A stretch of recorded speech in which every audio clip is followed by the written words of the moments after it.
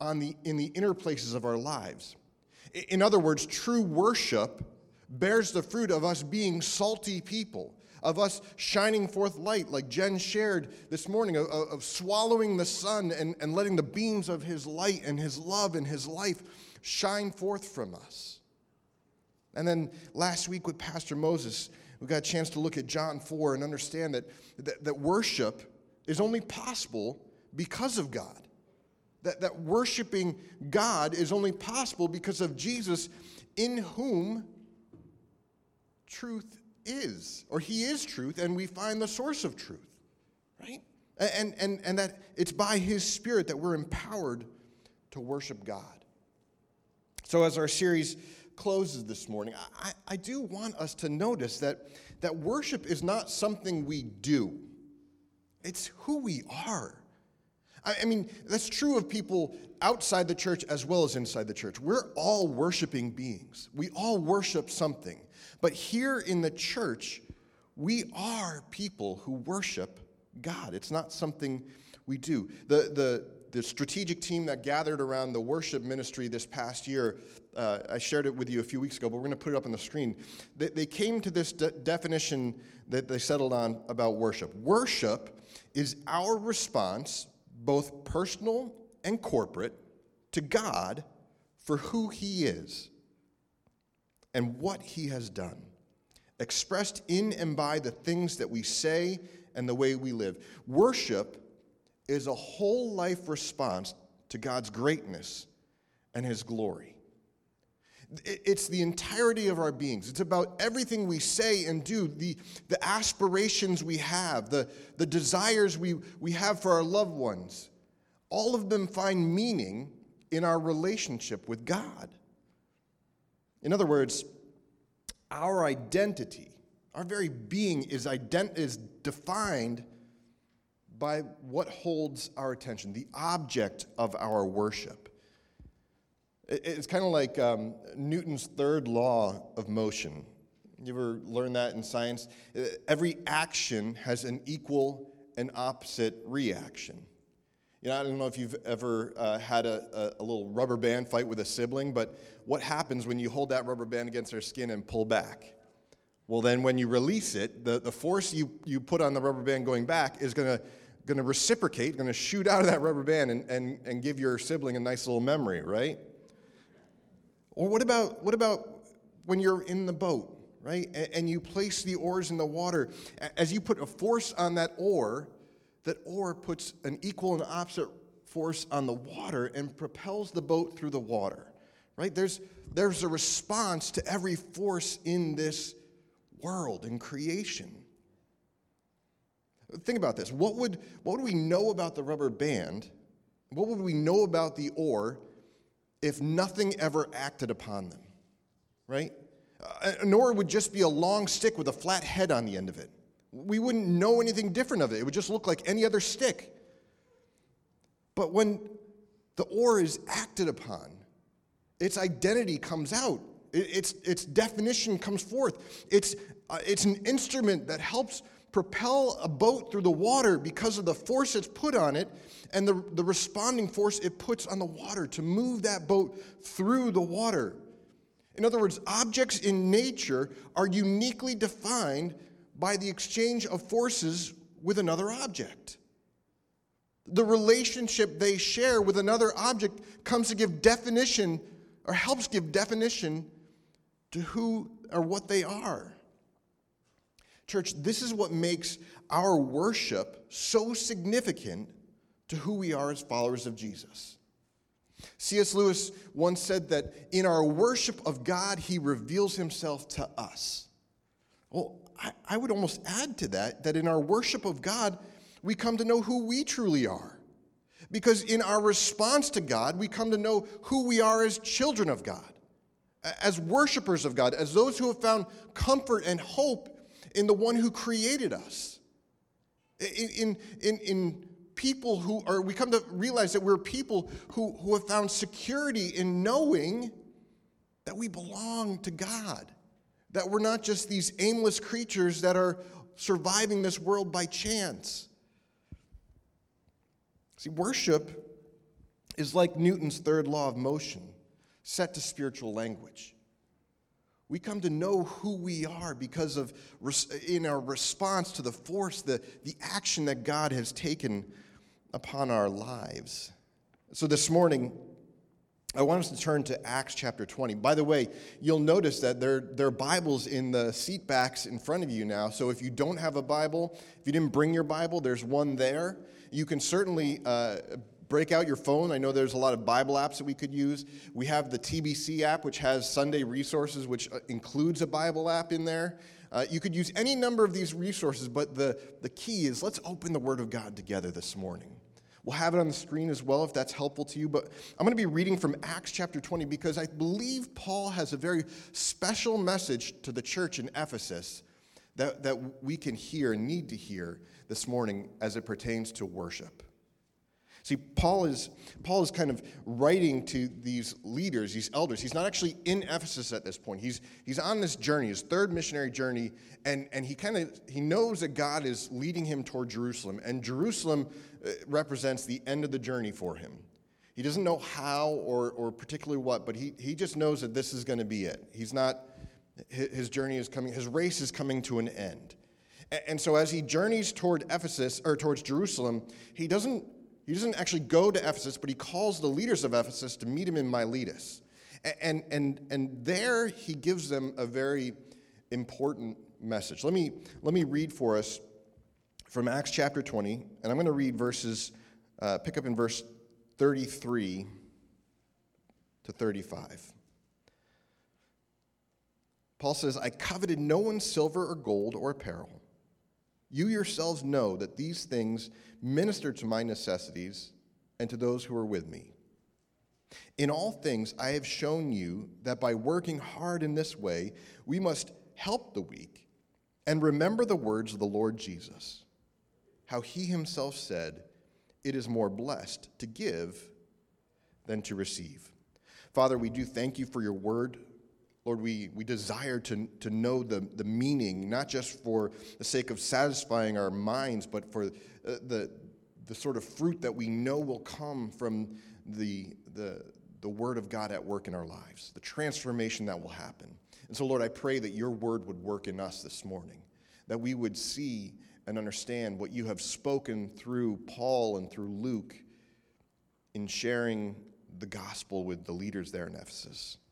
And we pray this in Jesus' name. Amen. Now, make no mistake about this. This is a farewell message. Paul is saying farewell to some people he knows and loves. And saying farewell is difficult, is it not? When you know you're not going to see someone again, it's probably the most difficult goodbye you can make. There's a classic film, E.T., and in E.T., there's this scene that captures a bit of the emotion and the significance, the poignancy of saying farewell. Let's take a moment to watch this clip from E.T.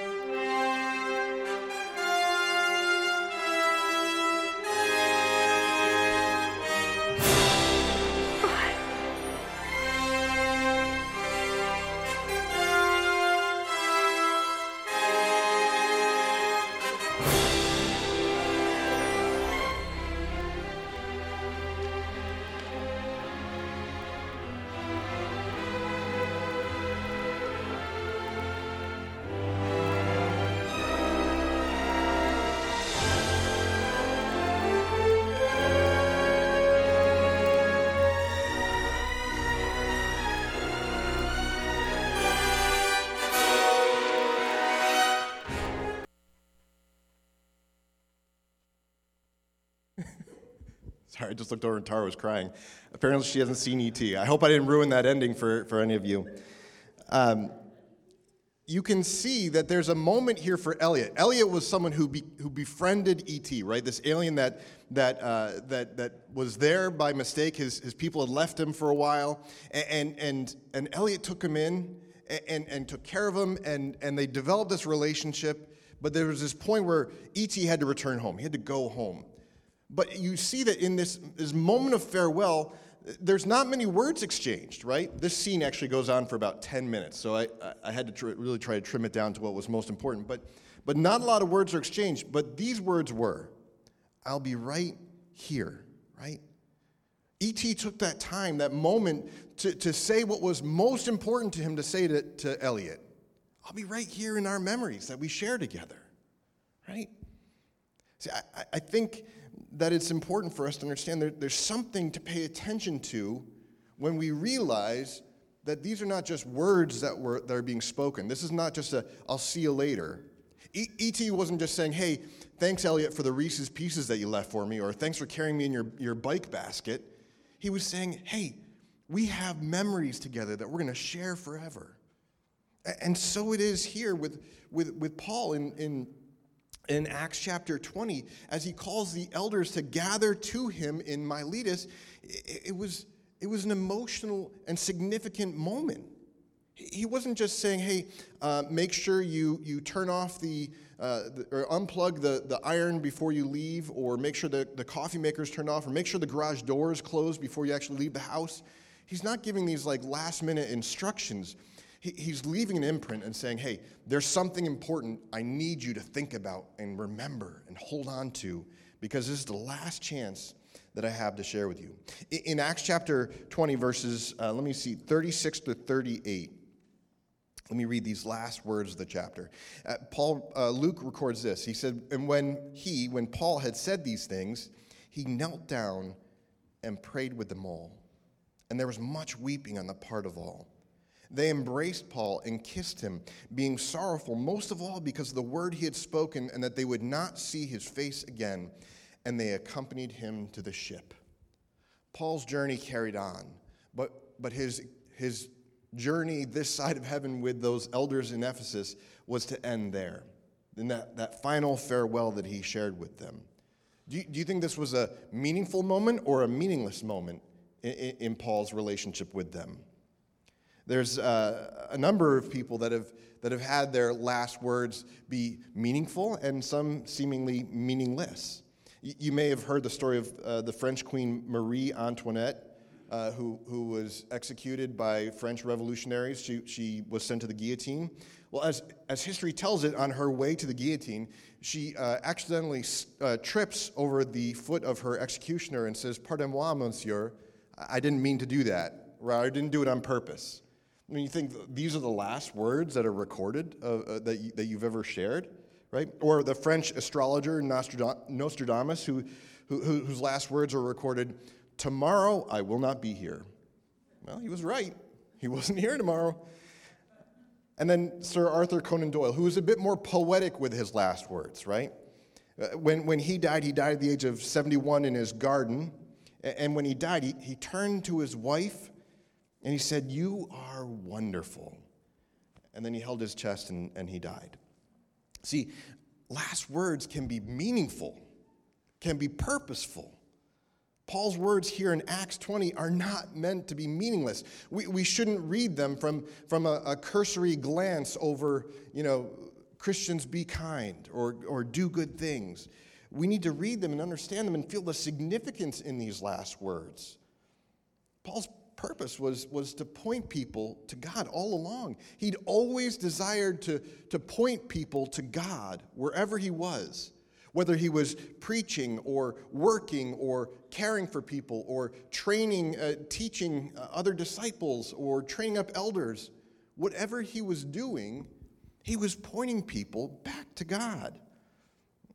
If you look back at a few verses in Acts chapter 20 to verse 18, you understand more of this, that when Paul is passing on these significant words, he's trying to say, hey guys, look back at my life, the time that I've spent with you.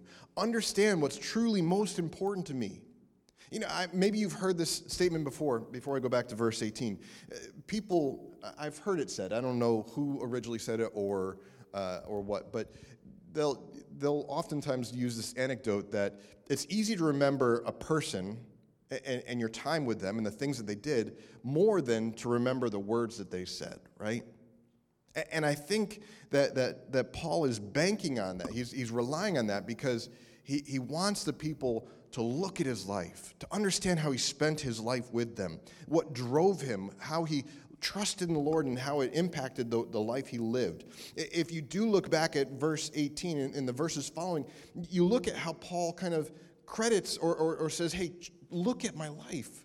Look how I served with humility, even to the point of tears, how I served in a sacrificial way. He says, I preached the same message over and over and over and over again, a message of repentance, a message of turning from our life in this world and turning to Jesus and trusting in him over and again. I think more than being remembered for what Paul taught, I think the emphasis that he's making here in Acts 20 is that he wants to be remembered for how he lived his life. He wants to know that they observed him worshiping God, loving him, trusting in him, following in him. He wanted them to know that it was Jesus that he followed. It was Jesus that he trusted in. It was Jesus that he loved. And it was God that he worshiped. Time and again, Paul would say in the New Testament, follow me as I follow Jesus. He doesn't say, repeat the same message that I repeat. He says, in essence, live like I am as I am living like Jesus, right? And Paul will say in another letter that he said, we loved you so much that we shared with you not just the gospel, but our very lives. Right? It mattered to him to live with people in such a way that they could see the work of God at work in him. They could see his love for Jesus. They could see his trust in him. It was palpable, right? Paul spent his entire life pointing people to the God who loves him and who he loved. And he did it by living that love out, by living out his faith, and by living out his worship of God before others so that they could see it, right? Church, I think this is exactly what a life of worshiping God is meant to be and what it does. So what was the purpose then of Paul's final farewell to Ephesus? Why did he stop to remind them of this? What was he that he wanted them to know? I think it was to tell the church that a life of faith and worship is not about what I get out of God, but learning to give my life away as God did, right? I mean, when we show up here on Sunday morning, I've been guilty of this. Sometimes I'll walk away saying, man, I don't know what was going on that morning. You know, like, I didn't get anything out of the sermon. And I was the one that was preaching it, right? It happens. We show up and we think, what am I going to get out of God? What is God going to give me today? But what we come to know and learn through Paul and through others, and when we spend time looking deeper at the Word, is that our worship of God is not to be what we get out of it, but how we learn to give our lives away as Jesus did, and as he invited his followers to do, to lay down their life for others, to take up his cross and follow him, to give their lives away. So let's look at verse 35 real quickly of our passage. In verse 35, this is where I really want us to just, if you can remember one verse from our passage, a verse I believe sums up what we're looking at today. It's here in verse 35. Let me read it for us.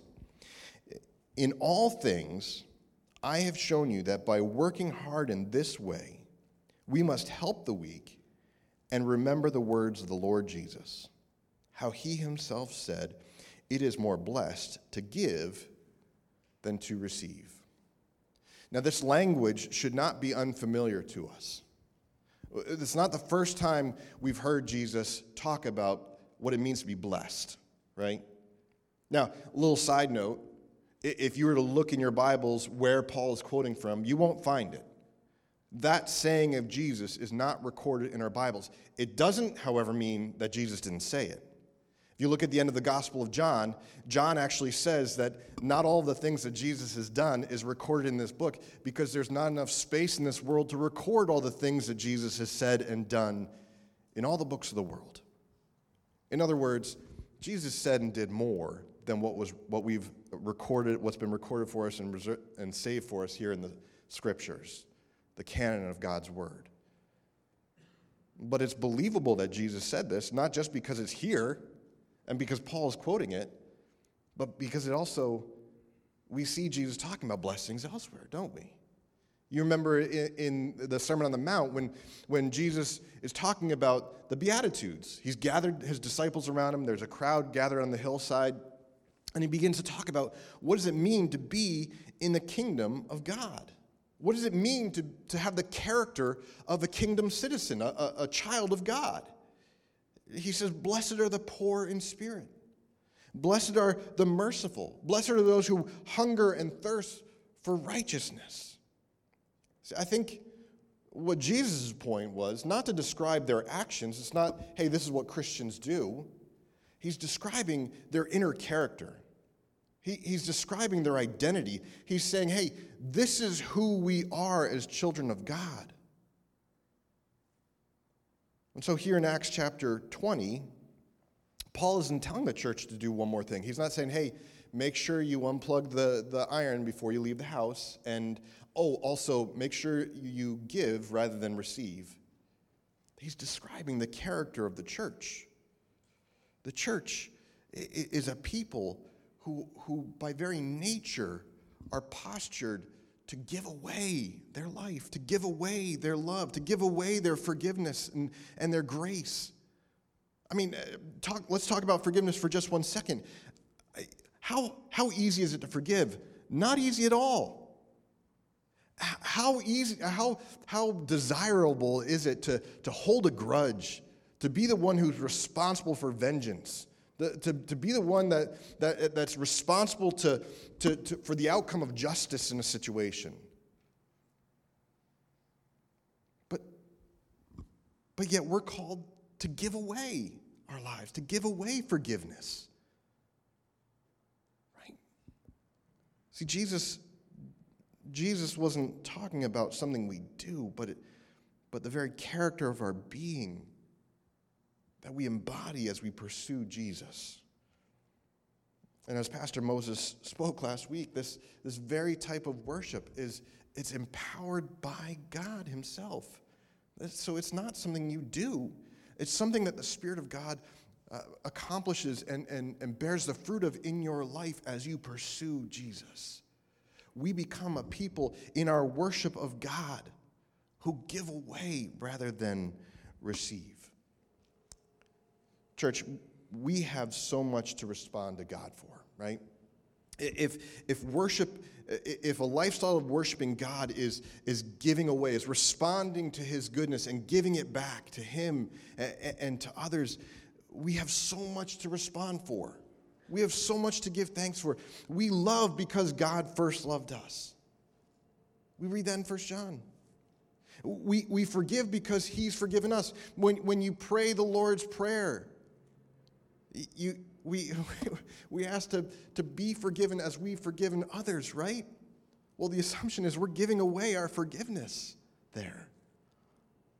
We forgive because God first forgave us. We show grace because God first graciously came down to this earth in the form of man, was born in the flesh, died on the cross, and rose again. Worshiping isn't standing up and saying, hey, God, you're so good. It's not just saying the words that we see on the screen. It's understanding that there's a relationship between the words we're being invited to sing and the reality of what's in the depth of our heart and our being. When we sing on Sunday morning, when we read the scriptures, it's an invitation for us to interact with the God of all creation. But it doesn't happen if we just stare at the screen and say, okay, God, what am I going to get out of you today? We've got to learn to give, to respond to him, to pay attention to the work he's doing in our lives. Worshiping is living in response to God's goodness in such a way that we give that goodness away. Right? We don't hold on to it and harbor it for ourselves. We give it away to others. There are others that need to see and hear and experience the goodness of God. They need to see it at work in your life. They need to see you responding to God's goodness and see that there's a God who loves them, who's at work in this world today, this very day, and who they can respond to as well, if only they'll acknowledge that he's reaching out to them through Jesus Christ. This past weekend at the marriage retreat, one of the speakers was talking about a job that God had given Adam in the garden as being the keeper of the garden. Now, a little caveat, I'm stuck on this.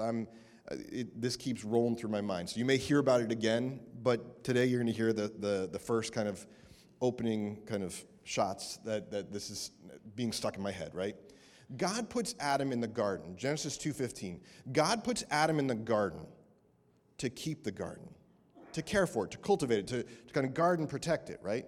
God gave Adam instructions on what to do there. What's he do next? Well, after God's placed Adam in the garden, given him the job, he says, hey, you know what? It's not good for man to be alone, and he creates Eve. So God has uniquely given man a job to do in the garden, to keep it, to guard it, to protect it, to care for it, to cultivate it. And then after he's given Adam that job, he invites Eve into the mix, right? And he calls her to kind of support and help in accomplishing that task. But fast forward a little bit here with me in the story that we probably know so well. What's happening when Eve bites of the fruit? What's going on there? Where's Adam?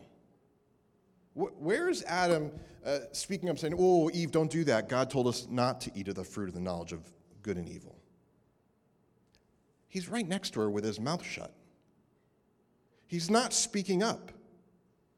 He's not doing what he was created to do, to keep and protect the garden. By the way, how is the serpent even in there? I haven't done enough study on this to know, like, theologically what's happening here, but like, the serpent's there in the garden. If you're a keeper of the garden, don't you keep out those things that will destroy the garden?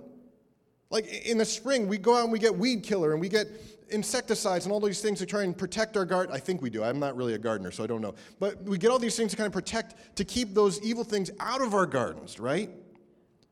So what's Adam doing sitting back quietly while the serpent's talking to Eve? At the very least, why isn't Adam interceding and saying, Eve, I don't think we should talk to this guy. He doesn't look so right and good and healthy. See, the problem is Adam failed to live a life of worship. God created Adam to be a keeper of the garden. God put his force.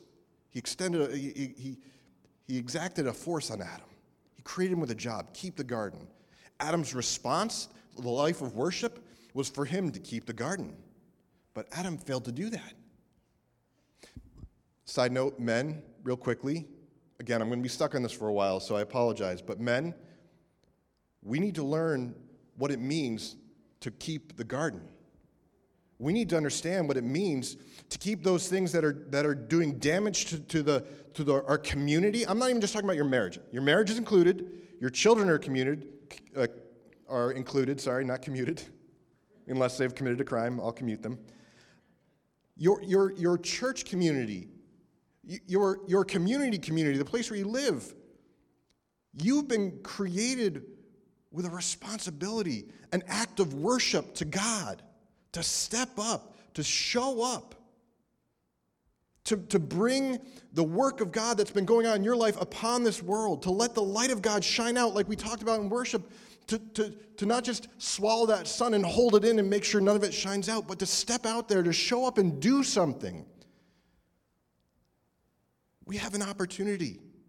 Our lives of worship are a reflection of what God is doing in our lives. The goodness of God, the love of God, the grace of God. I'm not talking about going out there and fighting a battle. I'm talking about go out there and be someone who's gracious and compassionate. Speak up. Show up. See, Adam failed to live a life of worship. He failed to worship through giving of himself and showing up and responding to God in his life. Church, as children of God, we are like Adam in the Garden of Eden. We have everything good that we could need, everything good that we want.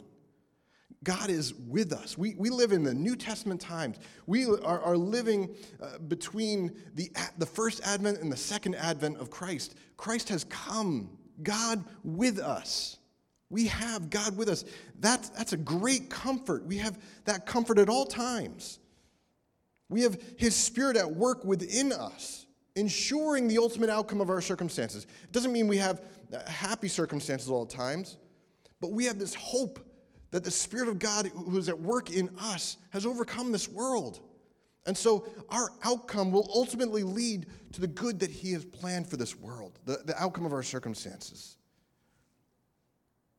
God has gone ahead of us. We have that good, knowing that God has gone ahead of us and is securing our future.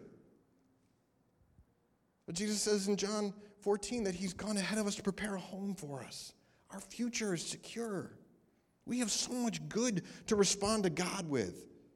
We don't need to be a people who are beat down and discouraged and depressed. We have a God who is alive and at work in this world and in our lives right now. And I'll tell you what, there are people in this world that need to see the light of Christ shining forth from our lives. We need to be people who are giving away rather than looking to receive from God.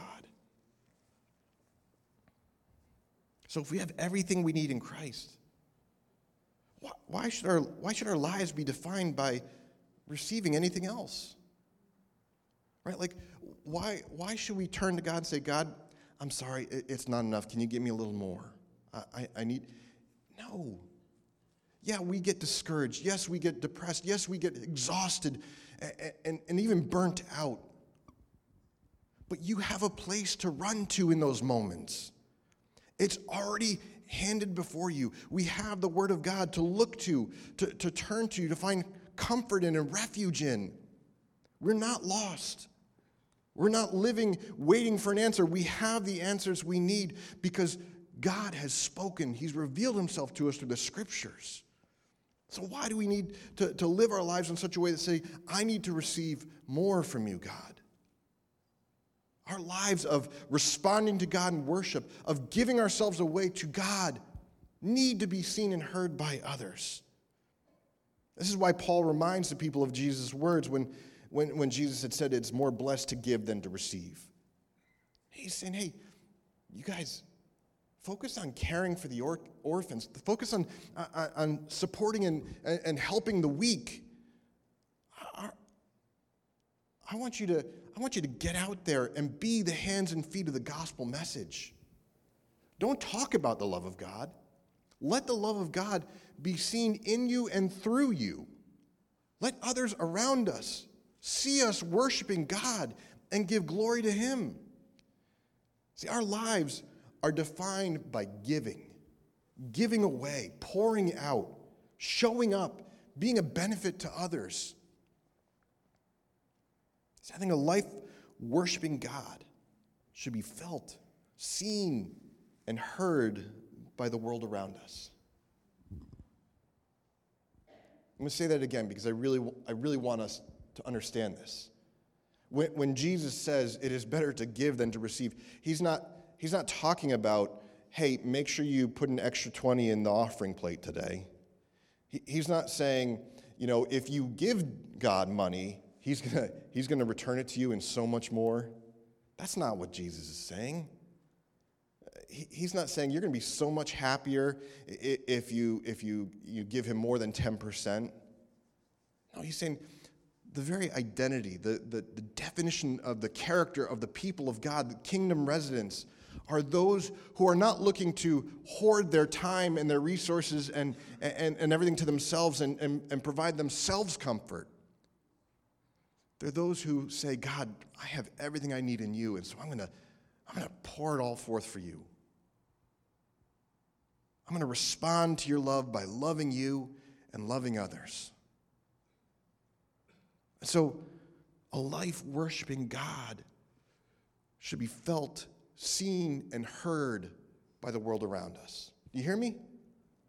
A life worshiping God should be felt, seen, and heard by the world around us. Brothers and sisters, if you had one last moment to tell those closest to you what the most important thing was that summed up your life, what would it be? What would it be? Paul had that one more moment to share with his beloved brothers and sisters in Christ in Ephesus. And he sums it up with Jesus' words here. It's more blessed to give than to receive. That's what he'd done with his whole life. He'd given away. He'd given away his time and his love and his passion through the time he spent with people and through his love for God. See, our best life is a life worshiping God for others to see. Our best life is a life of worshiping God in such a way that it is felt, seen, and heard by the world around us. Worship isn't something we do. It's who we are. So church, let's make sure that God is the object of our worship. Let's make sure that if it's who we are, then we want God to be the very center of our being, the very core of who we are. Let's put Jesus at the center of our lives for our families and our communities. Unlike Adam, let's show up. Let's be who God created us to be. Men, you don't have to be the kind of guy that runs out into the woods with a blade and carves up a deer. I mean, you can if you want to and if you enjoy that. But that doesn't define you as masculine. Women, we know this for a while now, but your femininity isn't defined by how good you cook in the kitchen or any of those things. It's so much more than that. I know that's shaky ground I'm stepping on, so I'm gonna move on quickly. Our lives are defined by our worship of God. A life worshiping God should be felt, seen, and heard by the world around us. As I close our time in Acts chapter 20 this morning, I want to close with a challenge that Paul gave the church in Colossae. He's talking about this idea of worshiping community as he's writing to them.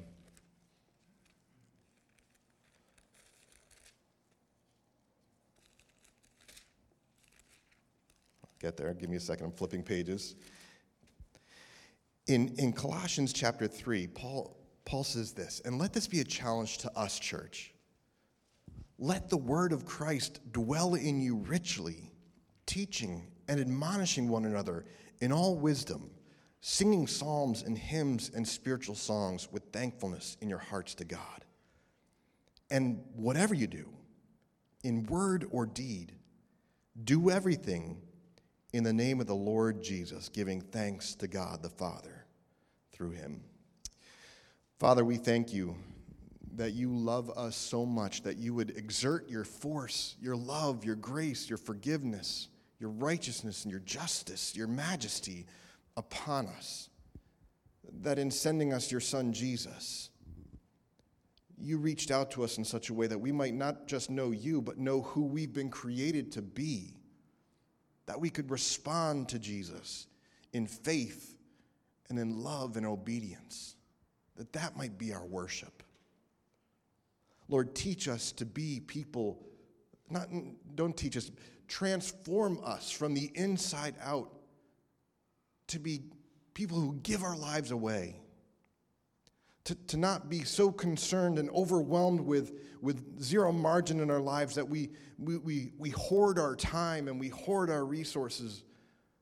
But Lord, when you show us opportunities, we become people who are quick to say yes to those opportunities and give our lives away for God and for others. That we might love you by serving you and serving the people around us. Lord, may we be a community that sees worship as something where our love and faith in you is felt, seen, and heard by the world around us.